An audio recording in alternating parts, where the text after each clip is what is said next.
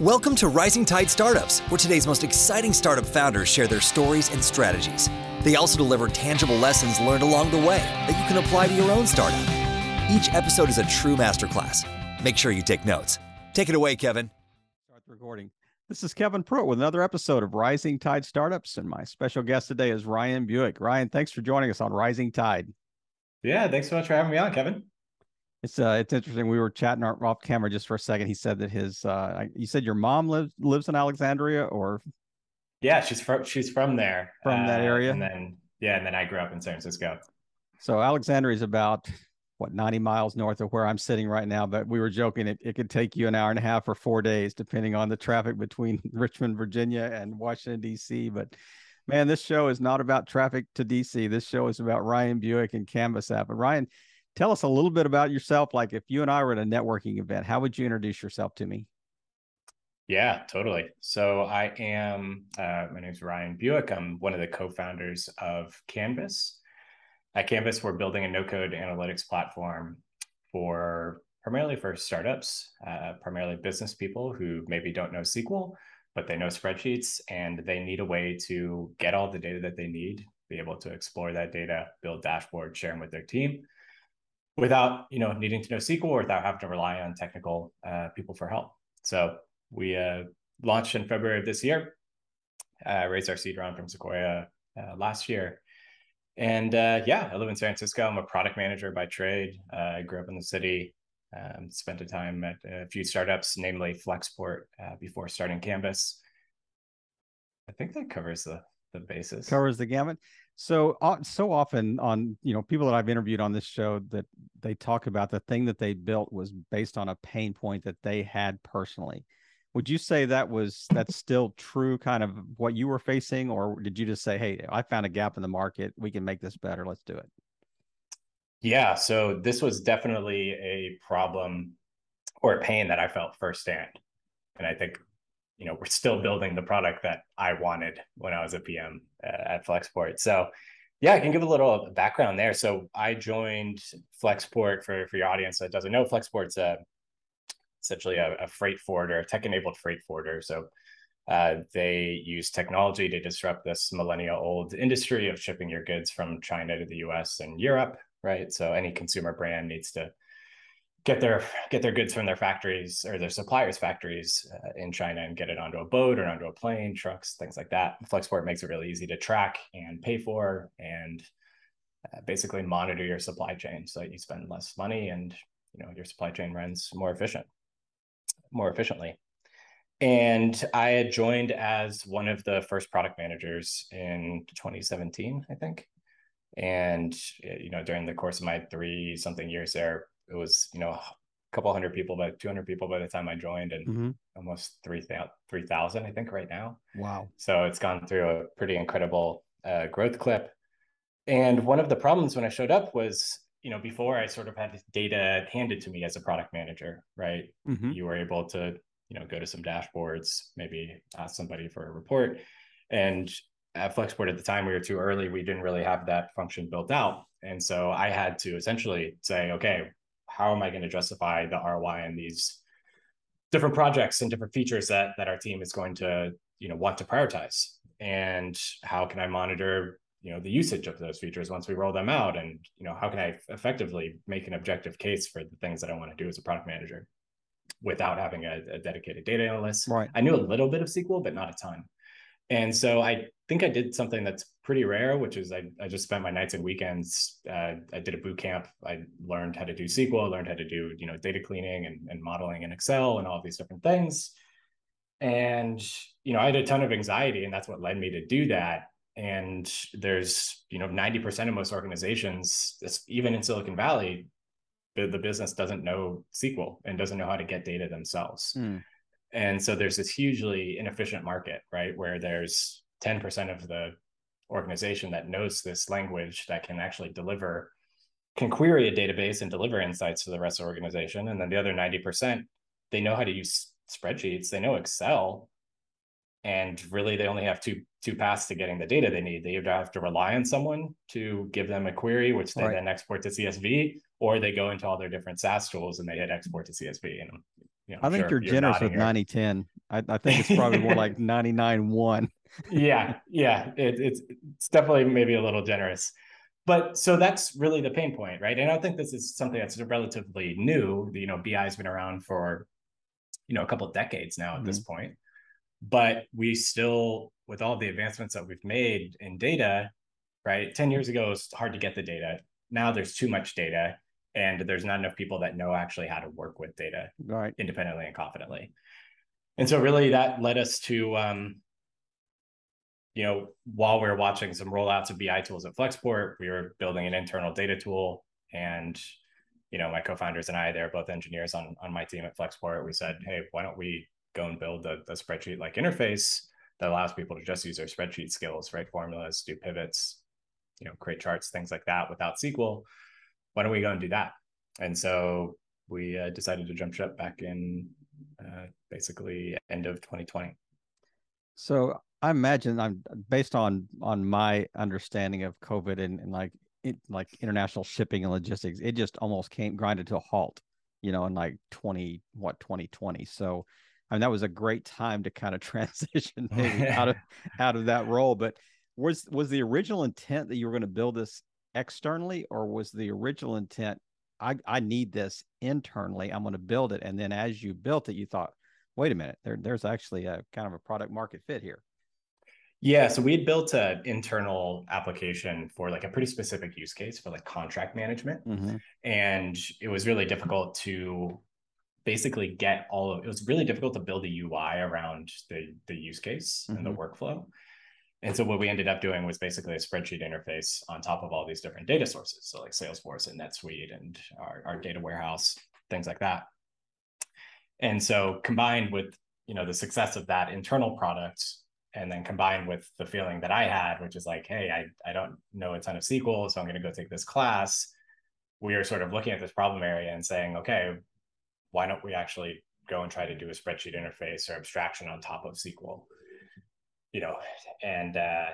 So that's really what led to starting it. And it was pretty different. We didn't want to make like a specific, contract management application. We wanted to just do this big horizontal play and really try to say like, hey, the Tableaus and the Lookers have gotten really far and have done amazing things for data, but we still end up with essentially the status quo 10 years ago, which is most of the business is still just exporting data into CSVs and having to update it with fresh data every Monday morning, or relying on a pretty messy patchwork of maybe you're lucky if you get a Python script to automate some data into a sheet, but most often you're just doing it manually. So that's really the confluence of a few things that led us to start it. So that kind of, as a layman, asking questions to an expert here, the thing that seems to be the differentiator here is like, are these like APIs from all of these sources into this database, or is this like, how are you, I guess, getting the data from these different sources, kind of curating it in this one location, and then, making your dashboard? What's the magic? I mean, without any IP that you're sharing here that you don't want to share, what's the overall process or general process that you had to build? Yeah. So I'll maybe break down what the current status quo is today of data, and then I'll talk about what we're doing. Right. So the current status quo is really, you have a couple of different parts of a data stack, or a couple of different parts of a data strategy, and it's doing sort of tiers, levels.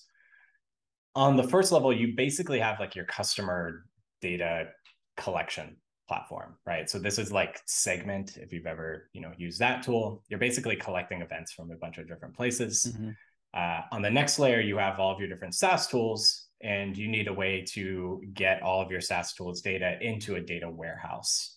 And the reason why a data warehouse is important is because it allows you to actually centralize all your data in one place. Yeah. And then you can actually join different data sets across. So you can join your product data, you can join that Segment data, you can join it with your Salesforce data, you can join it with your NetSuite or Stripe data, right? Assuming that it's all there. If it's not all in the same warehouse, then you can't join it together to form new insights. And so typically what you do is you have something like Segment for collecting some data, you have your SaaS tools, and then you usually get a tool like Fivetran or Stitch, and that's to extract and load and send that data into your warehouse. And then once it's in your warehouse, and those are all APIs, right, that are just streaming that data on a semi-daily basis, daily basis. And then once you get into your warehouse, and you've probably heard of like Snowflake or Redshift or BigQuery, Google's data warehouse. Once you get it in there, then you're basically transforming that data, modeling that data, making it easier to reason about. And the traditional BI tool sits on top of the data warehouse. And so it allows, people that do NoSQL and maybe don't know SQL to access that data in the warehouse. And so we offer, just like other BI tools, we offer a front end to that data. But we actually do something quite different than most BI tools, which is we actually roll up that entire data stack that I just mentioned and offer it as a service.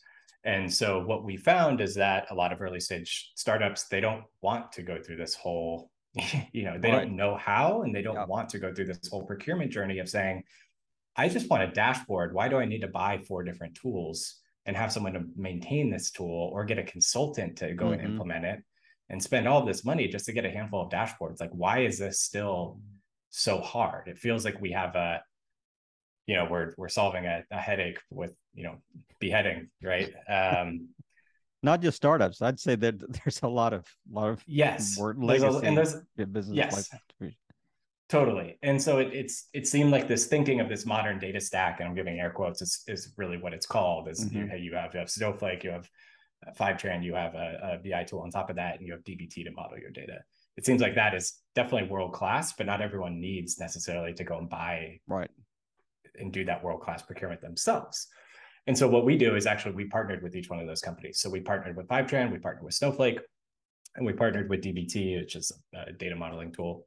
And we offer that as a service. And so you can, as an early stage founder listening to this, you don't have to worry about, going through that whole messy process of what I just explained. You can actually just sign up for Canvas. We connect through Fivetran over 100 different applications and databases. You can store that on a Snowflake database. You can transform data with dbt, and you get dashboards and metrics and templates just right out of the box, because we're using, we're taking all the learnings from all of our different customers and recycling those back into shareable models and templates. And so really it's a pretty great deal if you're an early stage startup, and it's something that really you don't want to have to be responsible for, is managing your own data pipelines and having to deal with data consultants and all that good stuff. And of course, when you are, if and when you're ready to get big enough, you can migrate off, different parts of the stack, and hopefully you'd like us enough as a front end by then to keep us around. Now, do I decide what modules? Do I decide what I guess facets of the dashboard I want to create, or is this kind of like plug and play? Is it what's the model itself? Like if I decide, hey, I want to use this, is the dashboard kind of set and says, here's the 8 things you need to measure as a business, or does it say, I'm really concerned about these 4 things? Yeah. A lot of the tools out there today are essentially verticalized, BI tools, right, of the past, right? They're doing analytics for Shopify, or they're doing analytics for supply chain, or they're doing analytics for, specific industries and verticals. And they're often pretty opinionated. And what you end up with is a hodgepodge of these vertical tools from team to team. And all of a sudden it's really hard to just like ask cross-cutting questions, which are often the best insights. And so we've been pretty explicit from day one about wanting to be a horizontal platform, knowing it's going to be a challenge. But we call it Canvas for a reason. It's a blank canvas, and you can take in any data that you want. You can see it in the form of a spreadsheet, which you can also write SQL to. But you can take any data source. You can, take any table, join it with another table, join it with another table from a different app, build a metric. You could automate a model that you have existing in Google Sheets today. You could do really anything that you want. And that's really our thesis, is that, BI tools have been good about providing dashboards. And that's sort of been the level of, as a business person, I go to this dashboard once a week, check it. But what do I do when I have a dozen other questions each week? Where do I go to munge that data and get to an answer or prove a hypothesis? You're just doing it in spreadsheets, right? And so we haven't or guessing, really or guessing, which is often, that's sadly how things are done because Yeah. of the, I have a pain gut associated feeling with that it. this is going to, I have a gut feeling we need to head in this direction. Yeah. It's good enough, right? Yeah. And so, yeah, really, we want to be the place for operators to go and explore data and feel like they're at home, right? And feel like they can confidently and independently not just check metrics, but also answer pretty complex questions on their own. Yeah. Is there an ideal business size? Is there an ideal? I mean, it's pretty. You indicated it is pretty industry agnostic, but is there an ideal, like, you really do need to be at this level to really make it worthwhile to really get the benefits of Canvas, or is this like such a wide use case that hey, we're kind of a one-stop shop for just about anybody? Yeah, I would say it's very widely applicable. We have, large startups using us. We have small startups using us. It definitely depends on, your data maturity is really the first thing that that's the first conversation that we need to have, right? Because a 500-person startup is they're already going to have their own data stack, right? Smaller, 30-person Series A startup might not have their own data stack. Right. And so, we provide different options for those scenarios. But really, anyone with ops in their title, PMs, finance teams, we're really seeing a pretty heavy variety of users that all have this same problem, which is, hey, we're running our business off of spreadsheets and it's error prone, it's slow, it takes us a long time to get our reporting together. They're all looking to do effectively the same thing, but with different data sources. Is there a learning curve to onboarding clients? I mean, does this virtually sell itself? Do people understand exactly what this product is and why they need it? Or are you going, you think you have credible data, you think you're utilizing it in the best possible way, but let me show you kind of let me show you the matrix here that you've never seen, Yeah. I wish it sold itself. No. It's so there's a couple different things, right? So there's, like I talked about, the data maturity and your data culture, right? If there's no, there's no front end or service in the world that's going to make your data better if the inputs are, if you have garbage in, it's going to be garbage in, garbage out. That's right. Yeah. So that's really, we do try to be consultants. We offer, some data modeling services and things like that to help folks out. But, there has to be some requirements in place that, hey, like you're taking this somewhat seriously, at least in your hygiene of your different applications and your own product data, right? You have bigger problems than insights if that's the case. And I would say, if the data is in good shape, then you really have to figure out how to break the habits of folks that want to use just Google Sheets or folks that want to use Excel, and you have to just prove value and prove that you can do something that those tools can't. And so that's really the first thing that we try to do, is say, hey, either you couldn't get data from these 3 different sources together and we just did that for you, and now that's a sticking point, right? Or you have this massive model in Google Sheets that you have 20 tabs in the bottom with do not edit, and they're all and then locked. We go yeah, exactly, with a password that's my dog's name. yes And like, it's like Office Space, like holding onto it, my stapler. That's right. Then typically in that scenario, what we'll do is just migrate that model to Canvas and just rebuild it. And so it just runs automatically. And so you have to create these, real, you're solving a real problem for them. And if you can solve that problem and, it's actually taking care of the real pains that they had, then they're more likely to say, okay, I'm going to learn this tool. And it's a little bit different than Excel and Google Sheets, not much, but there's always that switching cost. So it's interesting. I love your Office Space reference, but the idea of, when I think of like business analytics and data, I think of really 2 distinct scenarios. One is when you have data that you're trying to make like actionable decisions on, some like go through a real business process, make good decisions. that's almost like the business analytical side of things, where you got to be data analyst. You got to know what you're looking at, know how you're, you're comparing the different and modeling, like you mentioned earlier. Or that's the second scenario. Almost seems like you got the C-suite guys that, hey, we just want a snapshot of where we are because I need it for a board meeting. Yeah. It's like those two distinctly different needs there. Yes. Does Canvas meet those needs, or is it really more geared toward that, like the first scenario that I just kind of laid out? Yeah, it's a really good question.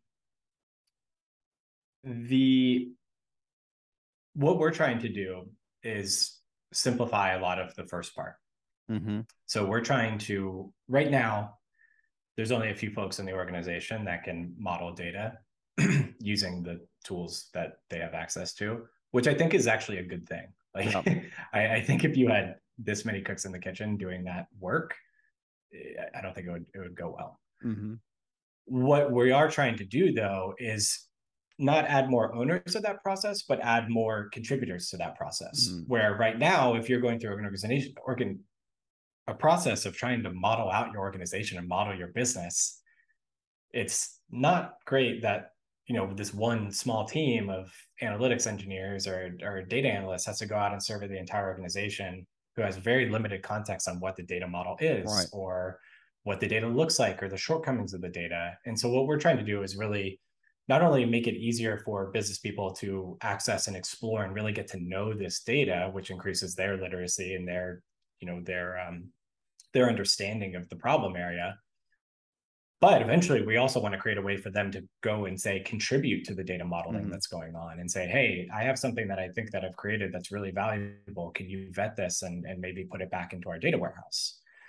And that's a really powerful thing if that starts to happen across the organization, because you have folks that are able to generate pretty incredible things in Excel and Google Sheets, but they can't live anywhere permanently in a database, right? They're just ephemeral. They're outside of the purview of the data team. And a lot of data teams are in fact just like, hey, if it's not in the warehouse, it's not our responsibility. Right. So it's up to you to make sure that's right. And so if we can actually create a chance to collaborate across these different teams, I think that's really powerful. And I think that's ultimately where this has to keep going to. You can't just keep having this incredibly inefficient market. Yeah. You can't for long, because you're going to run out of runway. But I can see also the benefits of just more context, outside of just the little environment that particular spreadsheet lives in, or whoever created that spreadsheet lives in. I mean, just the cause and effect across the organization, that you can really measure, effectively. But I got one other question before we kind of shift into the kind of our mentoring moment and really kind of get inside your head here. But the idea, how quickly can you be up and functionally running? Like if my business says, hey, yep, let's do it, except, October 1, how quickly is this thing producing really, usable data, effective data? Yeah.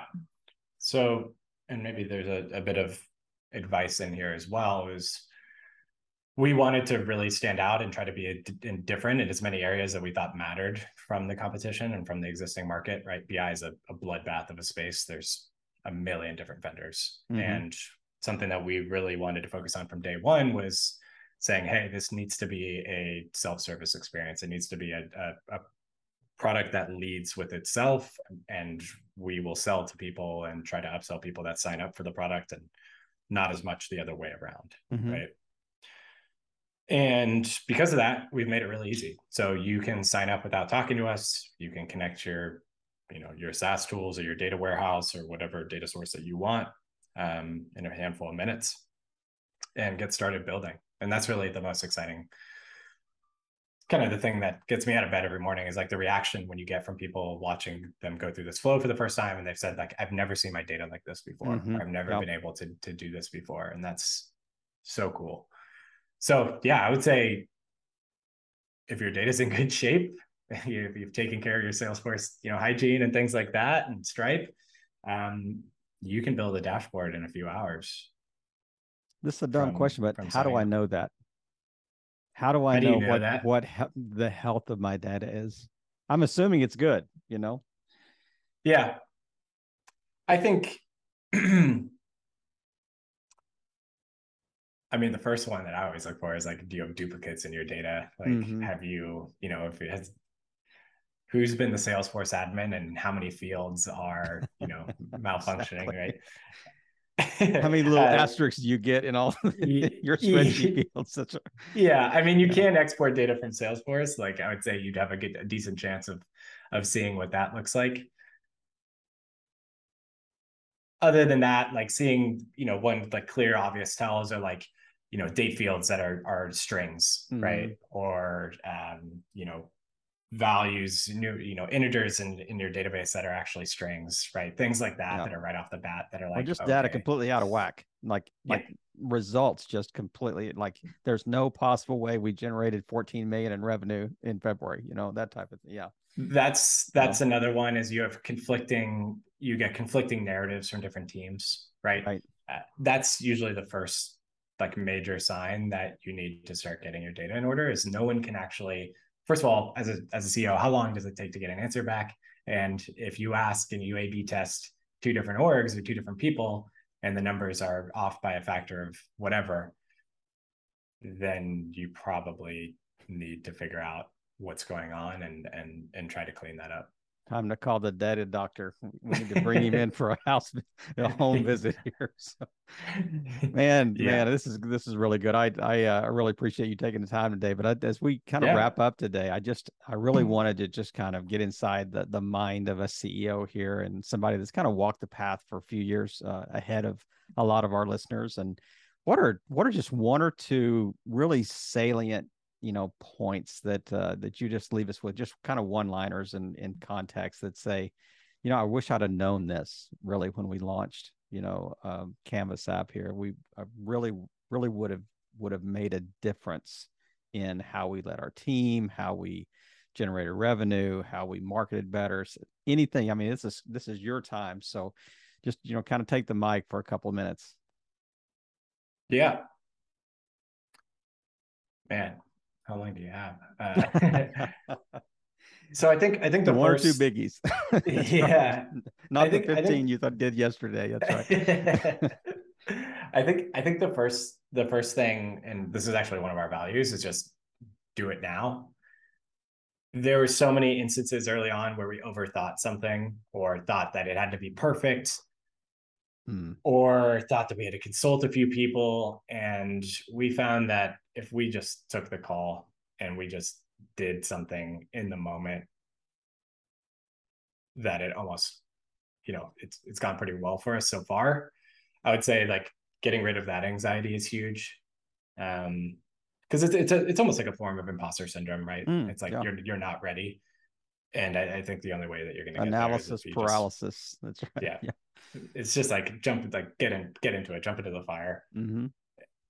If, you know, something bad happens, then at least it's most people are willing to, you know, give you time or a second chance to go recoup. Yeah.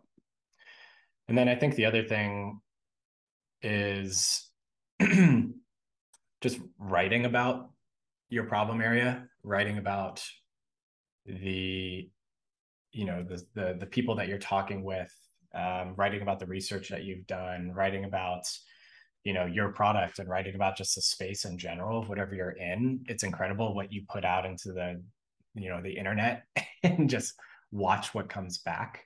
I think we shied away from content for a while, and at least I regret it, because when we started doing it, you know, a couple of months back, is just pretty incredible, the number of conversations and the number of people that are genuinely passionate and interested and have connections that they'll come in and bring you to. And there's just so many good things that can happen from externally to you from writing down your thoughts, but also internally. And it helps you just think a lot more clearly about the business and the problem that you're solving and your strategy and all those different things. And I don't think it's something that we do enough in the early stage, where everything is just go, right, move fast, break things, as I mentioned. Right. And so if you can take some time to sit down and just write about a problem that you're thinking about and put it out there, it's good for you, and good things will happen to you. Man, I love those, because they're so interconnected. It's like, get the product out there, get your story out there. Yeah. I mean, it really is just very succinct but yet is so broadly encompassing, of what you're doing. And I love that. I've heard a lot about, don't wait, launch. Reid Hoffman says, if you're not embarrassed by your first, product, you waited too long type thing. But the whole idea of that's happened. I've heard that over and over again. This, do it, don't wait. But rarely do we hear about, don't hesitate to tell your story. Don't wait to tell your story. Don't wait to generate content around what you're doing. And I mean, what a great point. I mean, that is something that, we just don't even, it's almost like an afterthought, type thing. And it's like, I'll do that if I have time from my main thing, I talk to a lot of other founders that have this like anxiety about, putting it out there too early because they think people are going to copy it, or like people are going to steal your idea. It's like, it's never been about the idea. There's a handful of companies in the history of the Valley that it's been about the idea. It's most often just maniacal execution and having the originality in the first place. Like, if they're going to copy you, good luck if they're going to copy your next 10,000 moves, And so that just seems like it should be very low on the priority list to me. Absolutely. Well, Ryan, thank you, man, for just taking time today to chat on opposite ends of the coast here. We got the whole U.S. covered here under the umbrella of Rising Tide Startups. But man, I just thank you again. It'll be really interesting to kind of watch the growth pattern and the upward and right hockey stick of Canvas over the next 2 or 3 years, and then we'll have you back so how did you spend your first $1 million? That type of thing. So, but man, thank you again. I hope so, man. Yeah, thank you so much, Kevin. This was fun, man. I appreciate you taking time and really just doing your part in helping all boats rise in a rising tide. Ryan, have a great weekend. Another episode in the books. We hope you heard some great takeaways. Don't forget to subscribe and leave a 5-star review on iTunes and YouTube. As always, thanks for listening to Rising Tide.